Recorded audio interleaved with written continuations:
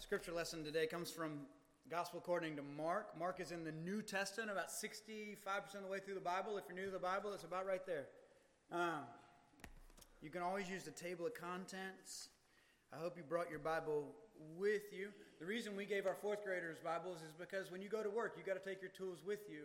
And so I'd encourage you to bring your own Bible here, bring a pen, bring a journal. You'll see me carry a journal everywhere I go because, as Mr. Rudy Baker reminds me every single meeting, a short pencil is better than a long memory every day of the week. We're in Mark chapter 10, starting in verse 35. This is what the Bible says. It says, "Then James and John, the sons of Zebedee, came to Jesus. 'Teacher,' they said, 'we want you to do for us whatever we ask.' 'What do you want me to do for you?' Jesus asked. They replied, 'Let one of us sit at your right and the other at your left in glory.' 'You don't know what you're asking,' Jesus said.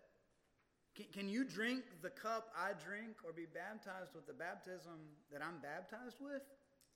'We can,' they answered. And Jesus said to them, 'You will drink the cup I drink and be baptized with the baptism I am baptized with. But to sit at my right or left is not for me to grant. Those places belong to those for whom they have been prepared.' When the other 10 disciples heard about this conversation, they became indignant with James and John. And so Jesus called all 12 together and he said, 'You know, those who are regarded as rulers of the Gentiles, they lord it over them, and their high officials exercise authority over them. But it's not so with you. Instead, whoever wants to be great among you must become your servant. And whoever wants to be first must be slave of all. For even the Son of Man did not come to be served, but to serve, and to give his life as a ransom for many.' Friends, the grass withers and the flower fades, but the word of our Lord endures forever." This too is God's word. Thanks be to God. Hey, let's pray for Jeremy as he comes forward to deliver God's message to us today. O God of apostles and prophets, from all ages past, you have anointed men and women to proclaim your message to us, your people. We pray again now that your Holy Spirit would rest upon your servant Jeremy, that the words he speak might be for us, the word of God, that they might open eyes, that they might do what only you, Holy Spirit, can do, that they might ignite fire in soul, that they might draw all people to Jesus. We pray that you would assuage every fear, that you would comfort every doubt, and that you would minister to Jeremy and through Jeremy, that all of us together might hear your word and be changed, that we might learn to savor you more and more each day. We pray this in the mighty name of Jesus. Amen.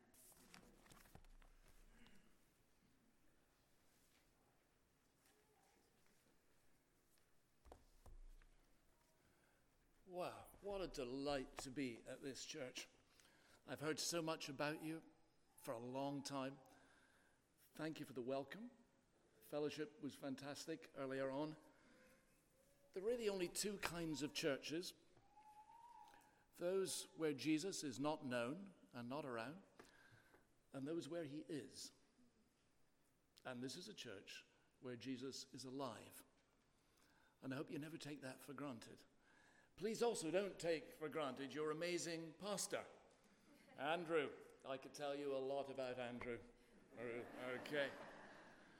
Lots of stuff about Andrew. But, between you and me, just, not in front of him, you're very fortunate to have Andrew and Claire among you.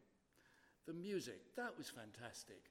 Organ, and choir, and piano, and cello, and guitar, did I hear? Was a guitar with us as well? This is the way to do music, right? We live in a society that's forever fragmenting into lots of different groups. And it happens in the church. Have a choir versus band versus piano versus all that stuff. If you can bring them together, you're doing something that no one else will be doing live. a witness. But they won't do it well unless you sing a lot. I did hear a lot of people sing, but come on, you're Presbyterians, and you're meant to know how to sing.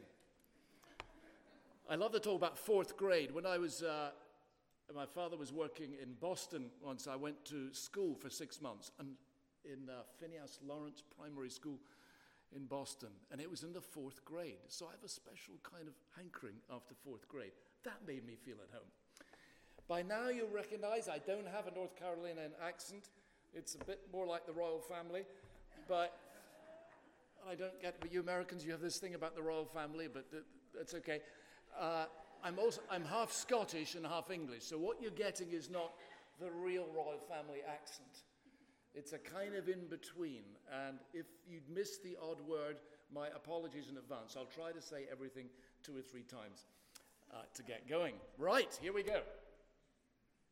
A story to begin with, and this is by Roald Dahl, who's a children's writer. I think he's English, but he may be here as well. The story is called Upside Down Mice. It's a man of 87. He lives in an old house, and he finds he's got mice breeding in the basement, and he wants to get rid of them. So he gets some mouse traps and baits them with cheese. And then he puts glue on the underneath of the traps and sticks them to the ceiling. That night, we're told, when the mice came out of their holes and saw the mouse traps on the ceiling, they thought it a tremendous joke. They walked around the floor, nudging each other and pointing up with their front paws and roaring with laughter. The next morning, the old man came into the room and he took the chair and he put glue on the bottom of its legs and stuck it upside down on the ceiling near the mouse traps. He did the same with the table, the television, and a lamp. In fact, he took everything on the floor and stuck it upside down on the ceiling. He even put a little carpet up there. That night, the mice came back. They looked up, completely baffled. Good gracious me, said one. Look up there, there's the floor. Heavens above. We must be standing on the ceiling. We're upside down. One by one, they began to feel very dizzy. And one of them said, look, I'll faint if I have to stand on my head any longer. Me too, said another. So the very senior mouse took charge and said, look, don't worry. We'll all stand on our heads. Then we'll be the right way up. And that's what they did. One by one, they stood on their heads. And one by one, they all passed out from a rush of blood to the brain. When the old man came down the next morning, the floor was littered with unconscious mice. And he swept them all outside once and for all. Now, I know a lot of you come here every week. How many people come here regularly on Sundays? It doesn't matter if you're a beginner, or a starter, or whatever. No, that's, yeah. I hope you're feeling dizzy. Because what's going on here in this place is an upside-down project. And that comes out in our reading this morning. To get to know Jesus means you get to join a church. And to get to join a church means you get to join in an upside-down world. And it'll make you feel, like the mice, very dizzy. Let's set the scene for this reading. Jesus, he's on the way to Jerusalem. Just before he enters the city, there are the lights of Jerusalem. And he starts saying some very strange things, upside-down things to his disciples. Upside-down things about an upside-down world.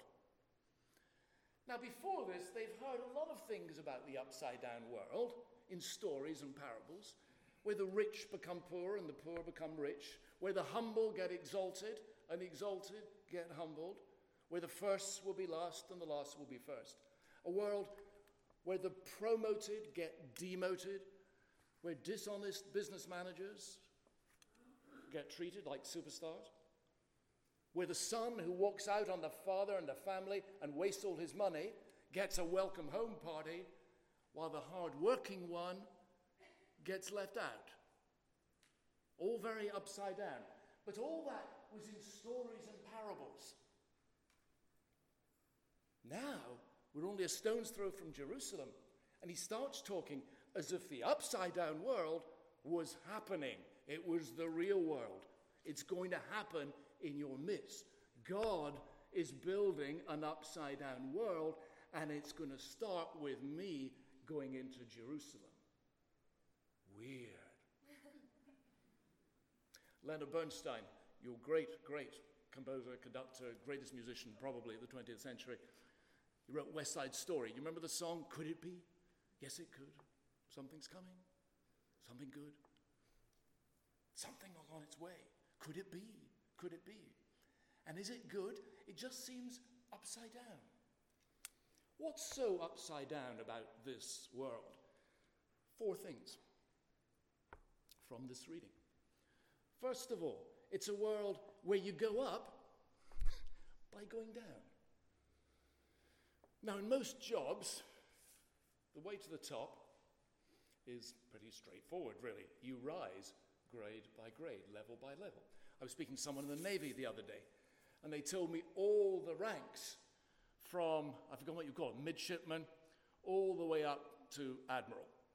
It seemed to be about 10 ranks, as I could say, and what you had to do if you were going to rise to the top. Some of you work in business. You know what it means to rise office by office, or boss by boss, floor by floor, perhaps. Or you teach in a school. You get gradually more experienced, do more and more teaching, and eventually they make you a head teacher, and you do virtually no teaching at all. It's a funny world, isn't it? Here at Oakland, you have many who are high up in their professions, I'm sure. And the chances are you got there by hard work. We say, he steadily rose. She climbed her way up, worked up the corporate ladder, up through the ranks of the whatever it is. We talk about people being on the rise. Well, James and John, in fact, someone said to me earlier this morning, Andrew Ruth is on the rise. Well, James, yeah, I know. I wouldn't say it in front of him, you understand. It's just between you and me again. James and John, here, the disciples, are on the rise. They've got promotion to Jesus' inner management group, the cabinet, the steering group. Jesus trusts us, they're saying to themselves. We're heading for the top. And now, Jesus is going to deliver the final promotion. He's going to lead us into Jerusalem, preferably with an army, and we're going to crush the Romans, put Jerusalem at the center of the world map, and most important, we're going to be there with him. Top positions in the messianic multinational. Yes, Jesus, let one of us sit at your right hand and the other at your left in glory. That's the way it's going to be. You don't know what you're asking, says Jesus. In God's upside-down world, if you want to go up, you need to go down. The way to the rooftop is via the basement. The way to the summit is through the valley of the shadow of death. Death. Can you drink the cup I drink? He asks. He's talking there about the cup of God's wrath in the Old Testament, which will lead to his death, his execution. Can you be baptized with the baptism with which I'm baptized? Baptized there means overwhelmed, engulfed, swamped. He's going to be engulfed by sin and evil to the point of dying an ugly death. Can you go through that? And they say, oh, sure, of course we can. But they've no idea what they're claiming. You will be baptized, says Jesus. You will be overwhelmed, engulfed. Not by death, maybe, but overwhelmed nonetheless. There'll be many here who know what it's like to be in a job or profession or with friends or mates or whatever, and it comes out that you go to church or you're a Christian. And you know that feeling of shame, embarrassment, red face. Heck, do I really pursue this? Do I change the subject quickly? That pain that comes with being a follower of Jesus. It's a small example. I just finished reading a biography of a Chinese woman, extraordinary young woman, executed in her early 30s, I think. She stood out against the Maoist regime in China as a Christian and wrote letters to newspapers, went on protests, and was eventually, of course, imprisoned. In prison, they didn't give her any pencil or paper, but she found a piece of bamboo, and she tore up some of her clothes, and then she cut herself with the bamboo, and with the blood, wrote letters to people, hundreds eventually, letters of blood as they're called. And she was eventually executed, overwhelmed, engulfed, baptized in this sense. Or perhaps you're overwhelmed by something else at the moment, overwhelmed with anger, or overwhelmed by the baffling silence of heaven. You know, you pray and pray and pray, and God doesn't seem to speak, God does not seem to be around. Overwhelmed. There will be times like that if you follow Jesus, because the way up is the way down. The way to the summit is through the valley, and that can be overwhelming. Don't be surprised if the way up is the way down, Jesus is saying. Don't be surprised if you ascend by descending. I know, makes me feel dizzy just to think about it. But then the world God is bringing about is upside down. Second, it's a world where you take the lead by being a slave. Jesus says, you know that the rulers of the Gentiles lord it over them, and their high officials exercise authority over them. Yes, they know. Why do they know? Because they live in the Roman Empire. And if you want to change anything, you've got to be able to intimidate and manipulate. You've got to have slaves at your beck and call, servants who obey without flinching, and an army you can mobilize in minutes. You've got to have the weapons and be able to intimidate. And there are many people like that around now. You may work for a boss who's a bit like that. I don't know. You may be in situations when someone is ruling you or ruling a part of your life by fear because they have a kind of weapon. I'll be absolutely honest. When I first met Andrew Ruth, he was in a class that I taught at Duke Divinity School, and I found him a bit intimidating. He was then very long hair, curly hair. He was so good looking and so cool. Again, this is just between ourselves, you understand, all right? And I thought, golly, this guy thinks I'm an absolute jerk. So I was very intimidated, and I didn't actually dare say anything to him after a bit, because I thought, golly, he's going to come up with some really barbed comment or whatever. And, of course, eventually I found out he was really warm and cuddly on the inside as well. So it was no problem at all. But there was just a trace, I'm overdoing it, Andrew, don't worry, but there's just a trace of intimidation. Let's think of other examples of intimidation. Going to the dentist. Does your dentist intimidate you? When I was 12, a dentist was drilling away without an anesthetic, and it was so painful I put my hand up, and the drill slipped and gouged into my hand. I know, sorry folks, a bit of pain there. And it bled, and he was furious with me. I've still got the scar there. So dentists kind of intimidate me. I was once at a dentist recently, and I had my head in the wrong direction. He said, could you turn to the side? And I said, your assistant is much more attractive than you are. And he said, careful, I have the weapons. Or I heard of a dentist once he was a Christian, he put a Bible verse on the light facing the patient. It said, be still and know that I am God. Okay? So that's what you call intimidation. I have the weapons. That's how Rome ruled. If you have the weapons, you can rule somebody's life, lord it over them. Parents with children. You know the kind of parents who rule with fear? You may have had parents like that. I don't know. I certainly hope not. On the national, international scale, it turns into the simple principle. If you've got the weapons, if terror achieves a desired effect, then use it. It's played out on every school playground as well. It's celebrated in 100 TV shows and 100 video games. It shall not be so among you, says Jesus. Whoever wants to be great must be your servant, and whoever wants to be first must be a slave of all. Slave. Now that sounds like an invitation to be a doormat. It's not what he means. He doesn't mean you have to be at the end of a telephone line 24 hours a day. It doesn't mean putting up with abuse. It doesn't mean being bullied by every demand that comes at you. No, the point is that a slave lives for the other. The slave, in this culture, looks for what's needed.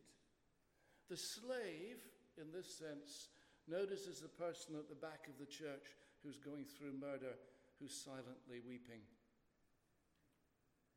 and who doesn't want to be at church. They notice. That's what he's getting at here. The slave thinks, what can I do to make that elderly woman's day more manageable? What can I do to strengthen that failing marriage? That might mean saying hard things. Slave doesn't mean being soft. The slave's eyes and ears are switched on to the other, looking for what really makes people grow and flourish. A slave doesn't see a person and think, how can I use that person? How can that person help me build my empire? No, you ask, what's best for that person? The Christian slave isn't driven by the love of power, but the power of love. That's how they take a lead. I know it makes me dizzy to think about it. But then the upside-down world is indeed upside down. Not only that, it's a world where roles get reversed. The Son of Man, Jesus in other words, I quote now, the Son of Man did not come to be served but to serve. Take that little phrase, Son of Man, and let's dig underneath it a bit. In the Old Testament, some passages speak about this person they call the Son of Man, and he's a heavenly figure, and the key thing to remember is that all people one day would serve him. He would rule. All peoples, nations, and languages would one day serve him. But now we've got Jesus calling himself the Son of Man. And what do they think? Well, yes, of course, we serve him. Serving Jesus is our job, right? Jesus says, the Son of Man did not come to be served, but to serve. He's here to serve you. Now, of course, we do serve Jesus, yes. But, before that can happen, we've got to learn how to let him serve us. Lots of Christians around, myself included, certainly, lots of very active churchgoers, ultra keen to serve Jesus, actually, which is wonderful, but very reluctant to let Jesus serve them. And that's very often because it's a painful business. If you're the kind of person who's always rushing around fixing things for others, but you never let anyone help you. You're good at handing out money, but you blush when someone presses a $50 bill into your hand because they know you're hard up. Or someone calls at your house and says, we know you're going through a hard time at the moment, here's a meal. Or whatever. You cringe. Hey, I do those things myself, thank you very much. You don't like people doing things for you. Well, you know what? You'll have a hard time being a follower of Jesus. Because there are many times he'll say, could you just stop trying to serve me a minute and let me get a word in edgeways and deal with who you really are? A few years ago, a great teacher of mine, great professor, was diagnosed with advanced liver cancer. This man had a stunning intellect. I used to hang on every word he spoke. He was one of the very best preachers I've ever heard. And he made me feel the most important person in the world. For years, he served Jesus, and he served me. 2 days before he died, I visited him. Now he could hardly speak. And in the dim light of his hospice bedside, he asked for communion, for bread and wine. And I could tell it was indescribably hard for him, humiliating in the extreme. He asking me for communion. I gave him his last communion. His very, very emaciated hands couldn't even hold the cup. He had to suck the wine through a straw. A straw. As the revered teacher becomes the child. The roles reversed. And yet, surely, that day, 2 days before he died, a few days before he died, he found a new peace with God because he had let Christ serve him through me, one of his little pupils. Makes me dizzy to think about it. But then the world God is building is upside down. Last and fourth. It's a world where God defeats evil from below. This God doesn't work from above, but from below. The Son of Man gives his life as a ransom for many. 10:45. He says this, remember, with the lights of Jerusalem in sight, there he will give his life. This is how God is going to defeat evil. God doesn't sort things out in this world by hurling a thunderbolt at them from some great height from above. He bears the pain of the world from below. He doesn't defeat evil by shattering it from above with laser beams of superior power. He will go under it all and let it do his worst to him. This is Jesus' way. This is God's way, the upside-down God. This is the way the world gets, as it says here, ransomed, that is, freed, liberated, won back. And of course, it's all upside down. It's not the way our world normally works. In this world, so often evil gets answered by a fresh evil and often a greater evil. So let's say you get home. And, let's say, not today. Let's say after tomorrow. You go to work, let's say, and you come back home. And you've had a really bad day. And you've been got at. But you've kept your silence and you behaved yourself. But you get home and you take it out on your partner or flatmate or whoever. She asks you just a simple question about paying a bill, and you snap back. She bites her tongue and doesn't say anything. But she dumps her anger on the cat by kicking it hard. The cat can't kick back, so it dumps his anger on the carpet, literally. Which you're told to clear up. So you storm out and text a friend, who then has his evening spoiled, and so on. We get hurt, we send it out again in another form. And very often with double the force. If I get beaten in an argument on Monday, I'll top it with a better argument on Tuesday. The 5-year-old gets repeatedly abused. All too easily, they turn into a much worse abuser. In other words, if we're the victims of evil, we'll send the evil back out again, but with more of the same. On the international scene as well. A country gets its national security threatened, it responds often with a bigger counter-threat. In Syria, an incursion here gets answered by an incursion over there, but with double the force. We talk about an escalation of violence, an escalation of hatred on ever higher levels, ever-rising cycles of revenge and counter-revenge, people pounding each other from ever greater heights. But suppose there was one place in history where that didn't happen. Suppose there were one person in history who from the start wasn't going to do that. Who took on hurt but gave back none. Who took on hatred but didn't send hatred back out again. And suppose that led him to a hideous death, a crucifixion. And suppose what we're seeing there isn't just the hatred of the Romans on him and the Jews who killed him, but the hatred of the whole world on him. All the things which wreck our lives. You're hurt why you didn't get that promotion. Your rage with a parent who scarred your life. Your envy at why everyone else does so much better than you.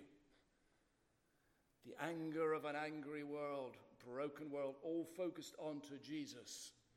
He doesn't send all that muck back out again.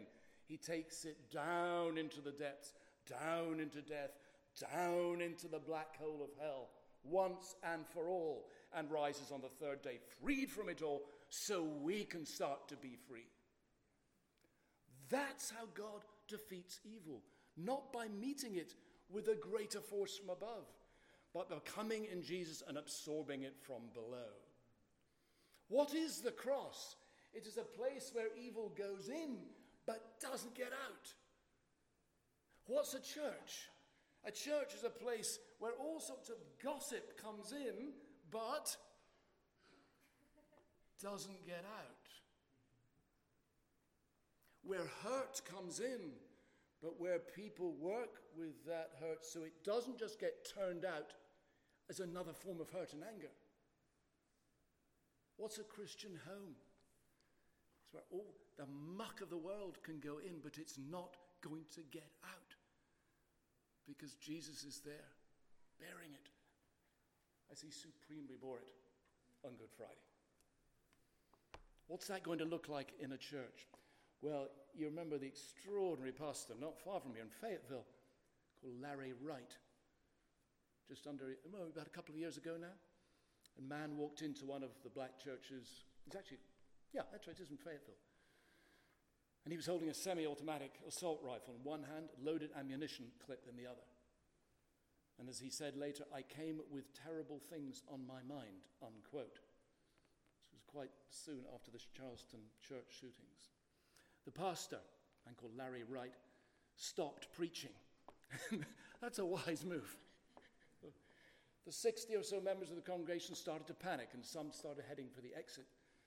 But the pastor walked towards the man. He took the weapon and gave it to a deacon, patted the man down, and then called on the deacons to embrace the man and make him feel welcome. In his words, I quote, "I told the congregation, it's okay, he wants prayer. And I began to pray for him, and the power of God hit him, and he fell to his knees and began to cry and weep, and he had his face on the ground," unquote. The man was invited to sit in the front pew of the church to listen to the rest of the sermon. I just love that, don't you? Oh no, let's call the police and get him out. No, it's a church. We're not stopping the service. He listens to the sermon. The pastor, quote, "I finished the message. I did the altar call and he stood right up, came to the altar and gave his life to Christ. I came down and prayed with him and we embraced. It was like a father embracing a son." That's what the upside-down world looks like. Because it's not going to happen anywhere else, is it? Realistically. That will change the world. Where that sort of thing's going on in a church, marriages will be healed. When that sort of thing is going on, abuse, however horrific, will begin to be healed, dealt with. It makes me dizzy to think about it. But then the world God is bringing about is upside down. It really is. We've just been building Jengas and other things next door. Some of you were there. Imagine the Jenga was upside down. Then it becomes a very interesting game, doesn't it? Just think about that. A final thought. There's a very interesting tune in the history of music. It's by an Italian virtuoso violinist, a jazz violinist, called Paganini. It sounds like this.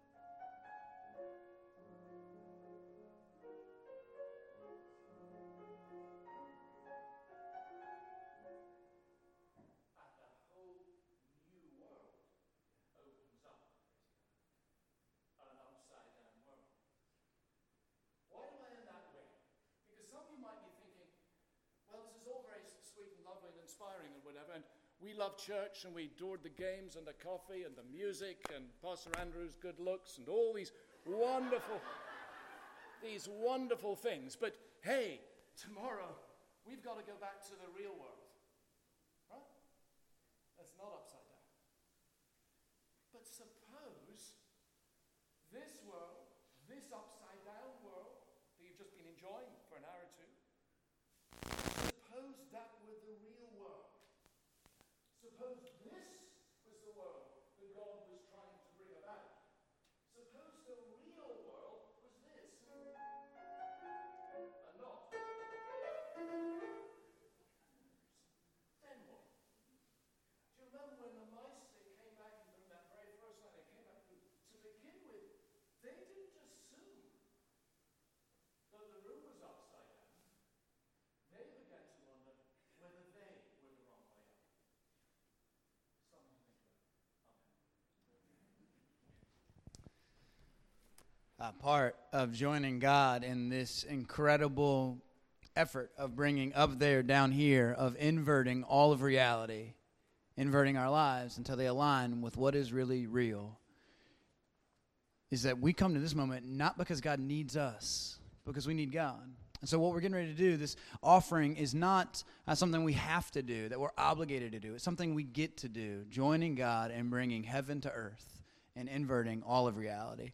Let's worship God with God's tithes and our offerings.